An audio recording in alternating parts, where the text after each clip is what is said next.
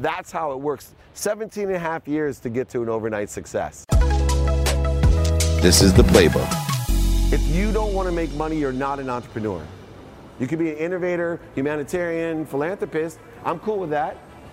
If that's your journey, that's what you want. But if you seriously are a business person, an entrepreneur, then be all about making that energy and doing really good things with it. Shop with it, right? Buy community centers, help people, support your family. There's nothing wrong with distributing your wealth from those most relative to you to those least relative to you, but distribute it.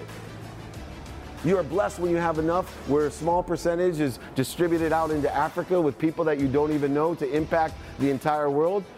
That's blessed, right? That's blessed to me, because if I can afford 2 community centers last year for people that I don't know in the Maasai and the Bagani, then imagine what I can do for the people that are most relative to me, in my home, in my neighborhood, in my country. That's what we do. And hopefully we're shopping for the right things, where you're impacting people so that we're able to buy water and financial literacy, books, right? All these different things that we can do for people that will impact generations to come. It takes approximately, some people do it faster, there's anomalies to everything. It's for athletes, right? You meet a LeBron James every once in a while that can play in the NBA right out of high school. But most people can't, right? Most people have to put in 10 years from the time they're 5 years old to 15 to get to 25% of the way there.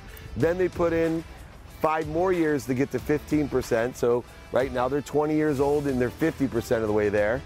Then, and I'll tell you this, at the 10-year point, 99% of the people quit at 15 years old now. With whatever their passion is. They're 5 years old, I want to be a fireman, a rock star, a professional football player. By 15, 99% of the people quit. Same with entrepreneurs, by the way. Entrepreneurs might start a little later than 5, unlike me. But 25% of the way there, 99% of the people quit.